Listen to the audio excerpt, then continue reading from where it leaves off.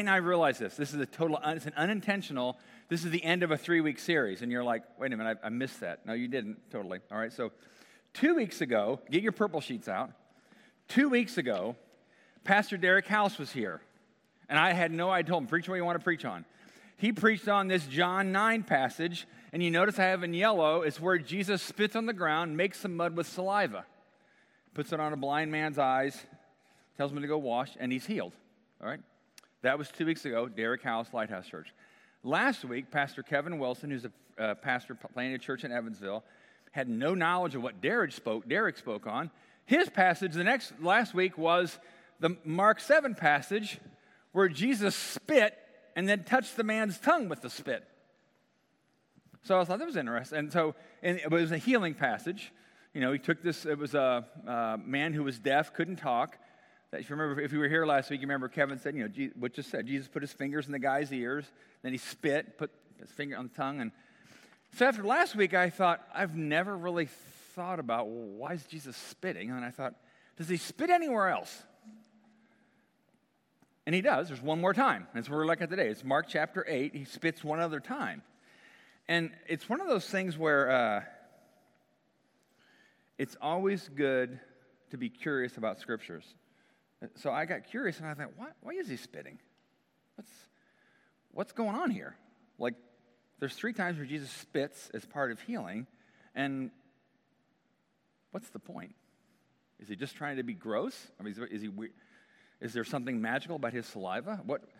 So, a couple things, in case you don't know, about your saliva, all right?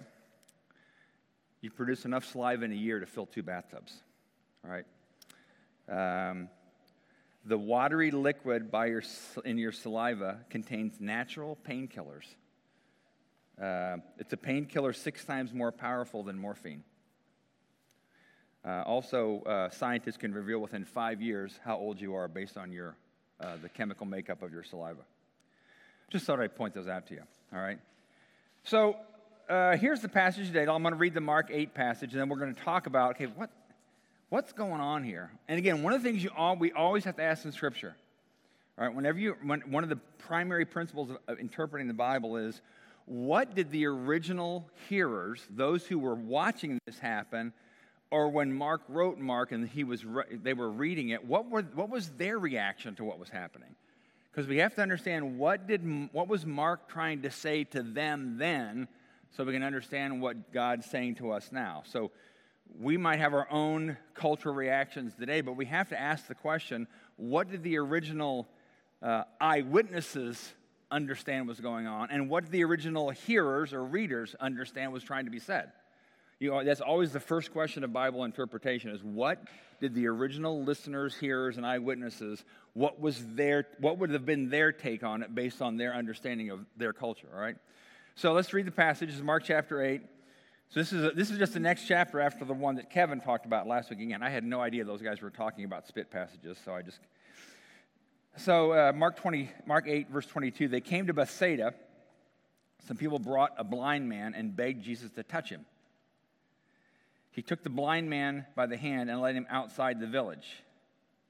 This next line, if you read, when he had spit on the man's eyes and put his hands on him, Jesus asked him, do you see anything? All right, when he had spit on the man's eyes means he spit on the man's eyes. And it's, again, one of those things where it's like, Allison, what's the term you use? Slow reading? Close reading. She said last week, Pastor Kevin was talking, she said that's close reading of the Bible. It's a term she learned at school, which means, okay, let's read it and kind of slow it down, kind of like Kevin was saying last week, and just slow this one down. Okay, Jesus spit on the man's eyes. You're his disciples, and what's your reaction? Does it seem normal to you? He spits on the man's eyes, puts his hands on him. Do you see anything? The man looked up, said, I see people. They look like trees walking around. So, not quite healed. This is the only healing in the Bible where it took 2 stages for Jesus. And so again, we have to ask the question, what's going on here? All right. Once more, Jesus put his hands on the man's eyes. So the first time he spit, touched the man, put his hands on him. Now he just puts his hands on him. Then his eyes were opened, his sight was restored, and he saw everything clearly. Jesus sent him home saying, don't even go into the village. So he always was telling me, don't go tell people. That's in a whole other sermon. But so Jesus spits in the man's eyes. Man can see people walking around like trees. And then he takes him again, he touches him, and then the man can see. So again, the question is, what's going on here? Why? So a couple things. I actually looked this week and was trying to figure out what's the ancient culture's mentality about spit. Because you have to figure out, how does this help us out? So in the ancient world, Greek, Persian, Jewish, from the 6th century to the time of Jesus, here's some of the general things that were thought about spitting. Again, this might help understand what was the original hearers and the eyewitnesses, what did they think was happening, right?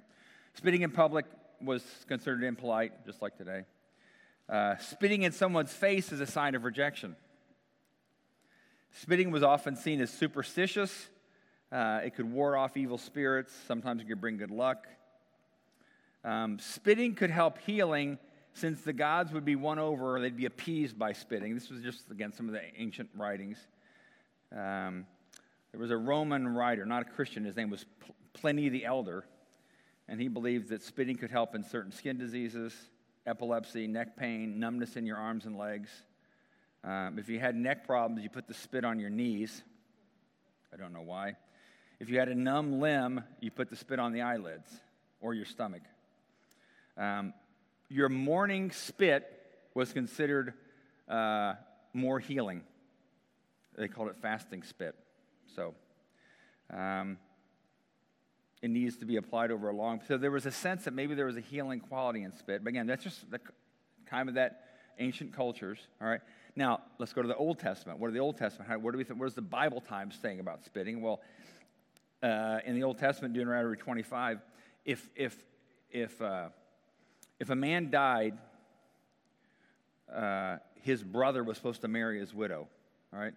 If the brother didn't want to marry his widow, this is what Deuteronomy 25 says. She's supposed to go up to the brother who won't marry her, take off one of his sandals, and then spit in his face.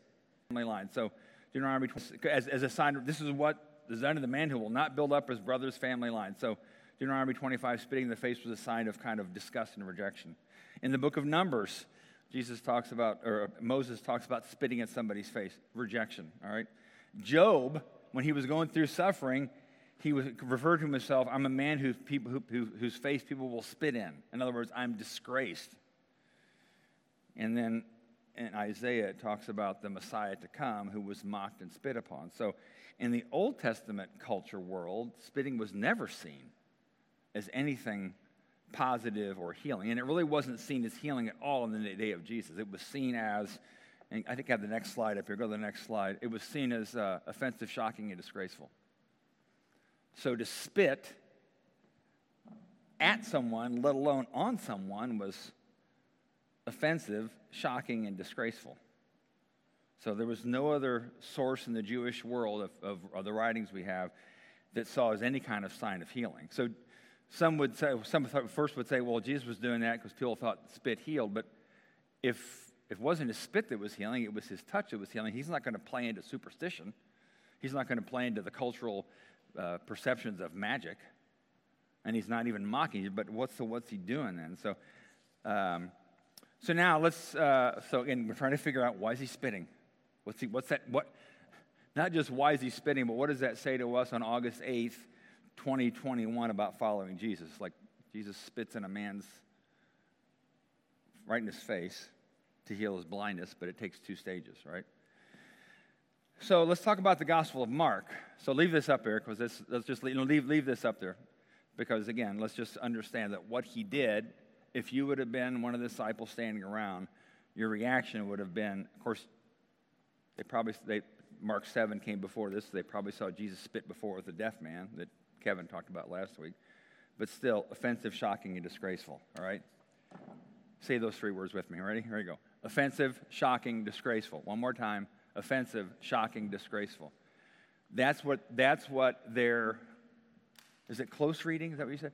If you read close, slow it down, and try to figure out what's going on with the audience, those people who are watching, And as Mark wrote this gospel, and people that were reading would have thought, wow, that's kind of offensive, shocking, and disgraceful. He spit in the guy's face. But let's look at the Gospel of Mark. Mark, when he wrote his gospel, Mark wrote the Gospel of Mark probably 35 years or so after Jesus' death. He also wrote the Gospel of Mark after Peter and Paul likely had both been martyred. All right? So he was writing in a context where people knew martyrdom and that following Jesus was going to be a really hard thing. And Mark is also known for very offensive and vivid details in his stories. If you read through the Gospel of Mark, he often includes details that are very vivid and sometimes offensive, so you really get a picture of what's going on. Like the fact that he mentioned spitting, all right? His purpose of the Gospel of Mark was, again, he was writing to people who were aware that Peter had been killed, Paul had been killed, Nero was starting a persecution in Rome. So Mark's communicating to people the stories of Jesus, but he's communicating to people who are living in a state of kind of uncertainty, like what does it mean to follow Jesus, and why is Paul dead and Peter dead and Nero's persecuting Christians? So you have to understand everything in the Gospel of Mark has to be in the context of that, all right? So, and we know that spit isn't what healed this man. It was the touch of Jesus that healed the man. So this whole idea of offensive, shocking, and disgraceful, and again, this is written to people. Let's just say, that if we were those people and we knew some Christians who were around us were being killed, and because they followed Jesus, what's he trying to communicate with what he's writing here, all right? So the way we have to understand it then is we have to finish the book of Mark. So again, let me say this too. The disciples, and you might remember this, they really had no idea what Jesus was all about yet. They thought they knew he was the Messiah. Go to the next phrase, go to the next slide, because this is one of the next things happens next. Jesus says, so he heals, spits, two-stage healing, and then I cut it out, edit it a little bit.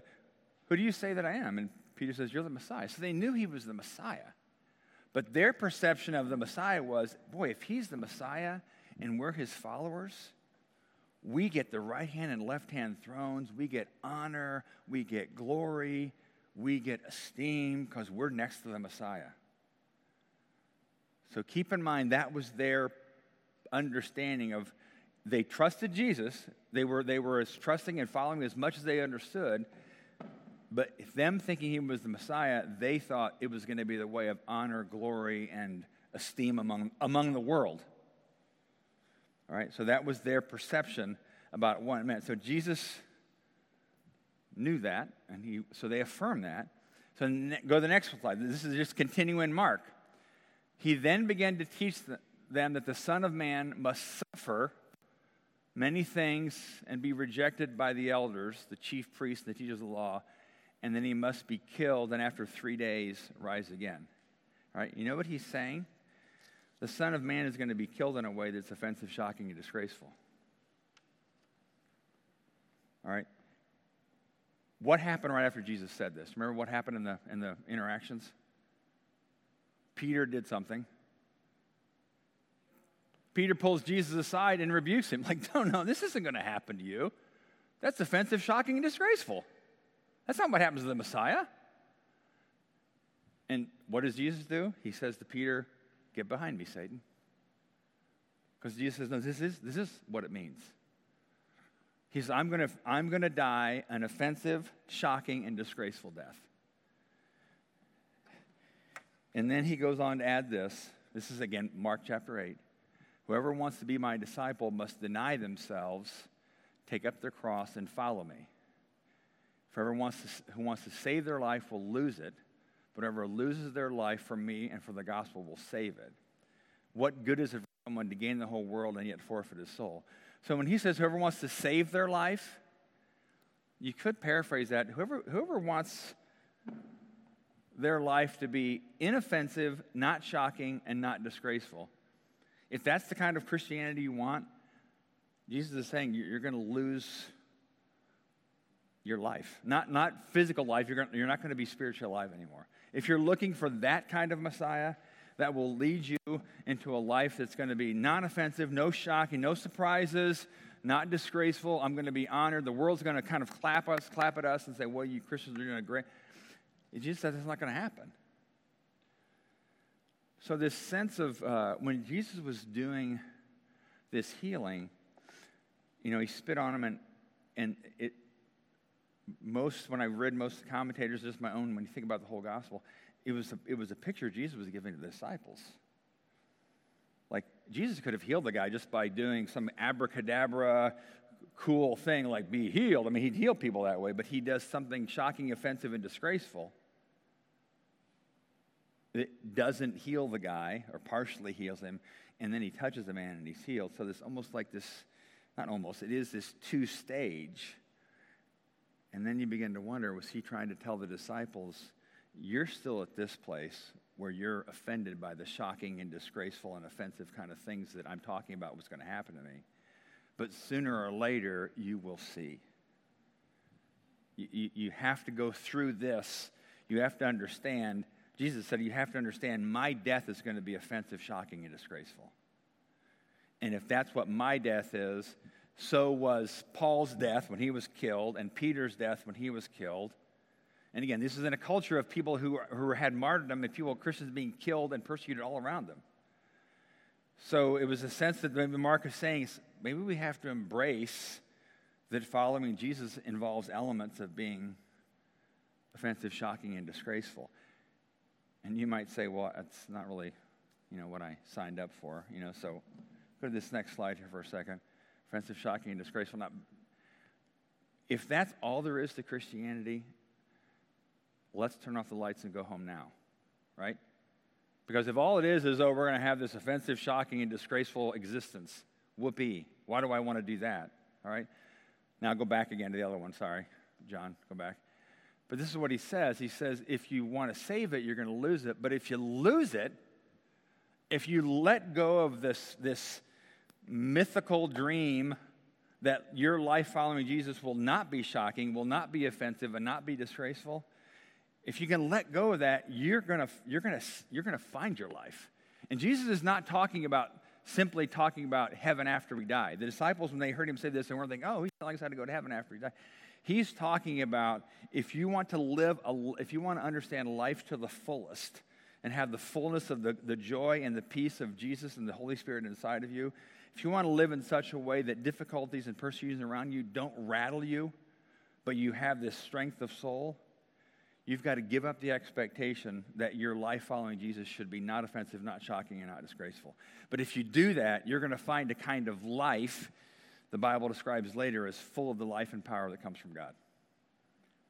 I have to make a choice.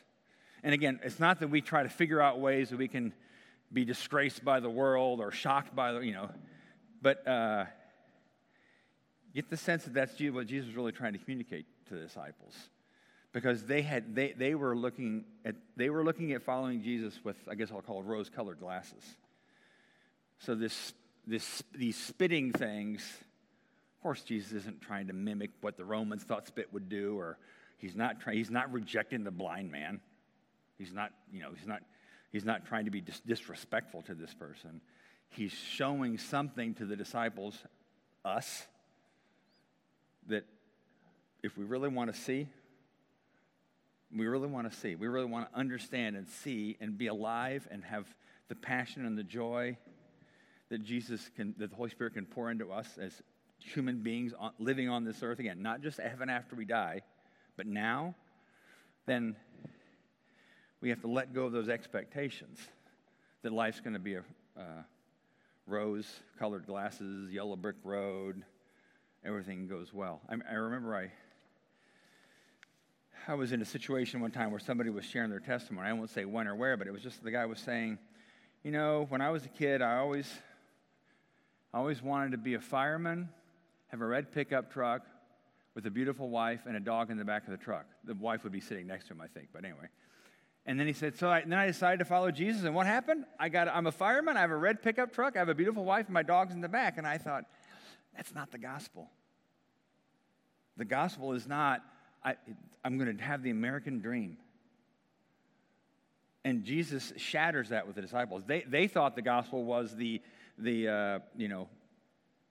I'll say make Israel great again. MEGA, not MAGA, MEGA. Make Israel great. They thought that was the dream.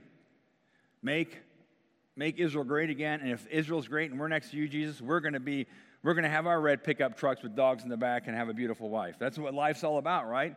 And Jesus with this two-stage spitting healing and the other spitting, I think he's showing them, he's showing us, if that's your perception, if your Christian perception is all these great and glorious things without the offensiveness, because Jesus said his cross was to be offensive to people, without the shock that sometimes comes with following Jesus, and without at times being disgraced by the world. The Bible tells us the world is not going to honor us because we follow Jesus. They'll honor us if we're good people, but you throw Jesus into the conversation, and all of a sudden things get a little uncomfortable, right? So we don't live in a time of persecution. Maybe that might be coming. We don't know. I mean, we have no idea. Parts of the world now, people who follow Jesus are persecuted, and they understand that following Jesus is offensive, shocking, and disgraceful. It leads them through those dark valleys. And we haven't had to experience that. Maybe we will someday. Who knows? The pandemic has showed us how things can change overnight, shift around. But maybe 10 years from now, 20 years from now, maybe things at your work, maybe the way people treat you when they find out you're a Christian, and I don't know. But following Jesus means there's a really good possibility you'll walk through things where you become to other people like Jesus' death was, offensive, shocking, and disgraceful.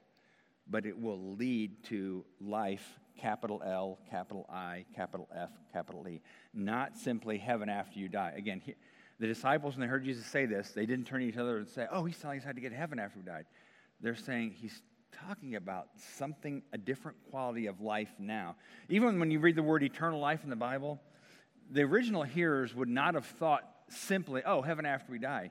Eternal life, the word eternal, you almost phrase eternal life as a life of the ages. Because Jesus said, I came to give you a life of the ages, a life where you live larger than the world you know. You have a perspective that is bigger, deeper, stronger, and wider than the reality of this physical world. So when Jesus said, I came to give eternal life, people didn't think, oh, good, we'll just hold on to our heaven ticket, and when we die, we'll go to heaven. They were understanding him saying, no, you're going to have a quality of life now that will continue after you die, of course. You're going to have a quality of life now that will exceed the physical realities of this life. And you will be immovable. You will have a perspective on it. Pain and difficulty will be part of your life, but it will not knock you off. You may even be persecuted, but it will not shut you down. And I don't know about you, but that's the kind of life I want. I want that soul. If I can go buy that, I'll buy that soul. Give me that soul. So I'll finish with just. We'll read this. I'm going to read this again. Actually, read this out loud with me. All right, this passage, because again, I think this is kind of Jesus. The spitting situation we talked about in 8, I think it was Mark 8 was a picture of this. So read this out loud with me, all right? Whoever wants to be my disciple must deny themselves and take up their cross and follow me. For whoever wants to save their life will lose it, but whoever loses their life for me and for the gospel will save it. What good is it for someone to gain the whole world yet forfeit their soul? All right? We finish every Sunday at Exodus with communion, and I was reminded when I was even reading and studying this week that what's one of the things the soldiers did to Jesus when they were torturing him? They were spitting on him. Obviously, shocking, disgraceful, offensive. Peter was in the crowd watching. Some of the disciples would have seen this, and they were just knocked over backwards because this was not the Messiah they thought. And it actually killed their dreams because they thought, oh, that's it. But then when the resurrection happened, they're like, oh, now we see. It was shocking, offensive, and disgraceful, but now we see. Now we see. Now we understand that we have this supernatural reality, the Spirit of, the Bible tells us that the death of Jesus and his resurrection, Jesus actually said to the disciples, you're now going to have my Spirit in you. After his resurrection, he changed from his Spirit with you to his Spirit in you. And the only pathway to that is through the shocking, offensive, disgraceful cross, right? It's the only pathway. So when we take this, and Aaron's going to come up and lead us in one more song, and when we take communion like today, when he says, do this in remembrance of me, there's a lot of things we can remember. We can remember all kinds of things about Jesus, and every time we do communion, I try to suggest something. Maybe this week, maybe just remember that the way of Jesus will take you through shocking, offensive, and disgraceful realities at times. Always, always, always, though, leading you to life. Always, always. But if you reject that, if you don't want to go down that path, you may never get to life. I always say to people, we want to skip the cross and go straight to the resurrected tomb. We can't do that. You have to go through the cross to get to the power of the resurrection. So I don't know what's going on in your life. I don't know who knows what's going to happen in any of our lives in the next weeks, months, or years to come. But embrace the way of Jesus, embrace all of the way of Jesus, including the offensive, shocking, and disgraceful parts, because you will find life. You will find it in a way that you'll never imagine, and I would find it in a way that I'll never imagine. So here's how we do it. Exodus, come on. As soon as Aaron starts leading us and singing, we'll come up for communion. I know I ordered grape juice this week on Amazon, but it hasn't come in yet. So we're still going to use these, which is probably good anyway. So we have the two-stage communions, all right? Rip off the cellophane. So come on up as we start singing. In this case, you probably take it back there so you can rip it off and drink it. But maybe as you take it, and Jesus says, remember his way is offensive, shocking, and disgraceful at times, all right? So Jesus, we're grateful that you're grateful you're honest with us. You're honest with your disciples. You didn't paint a picture that was kind of rosy. You painted a picture of the reality of what it meant to follow you and a reality of what it meant to find true life and full life with God. We're grateful that you speak the truth to us all the time. But we're even more grateful that you went down that road. You went down that road and you came out life and full of life. And we're grateful for you. And we ask this all in your name. Amen.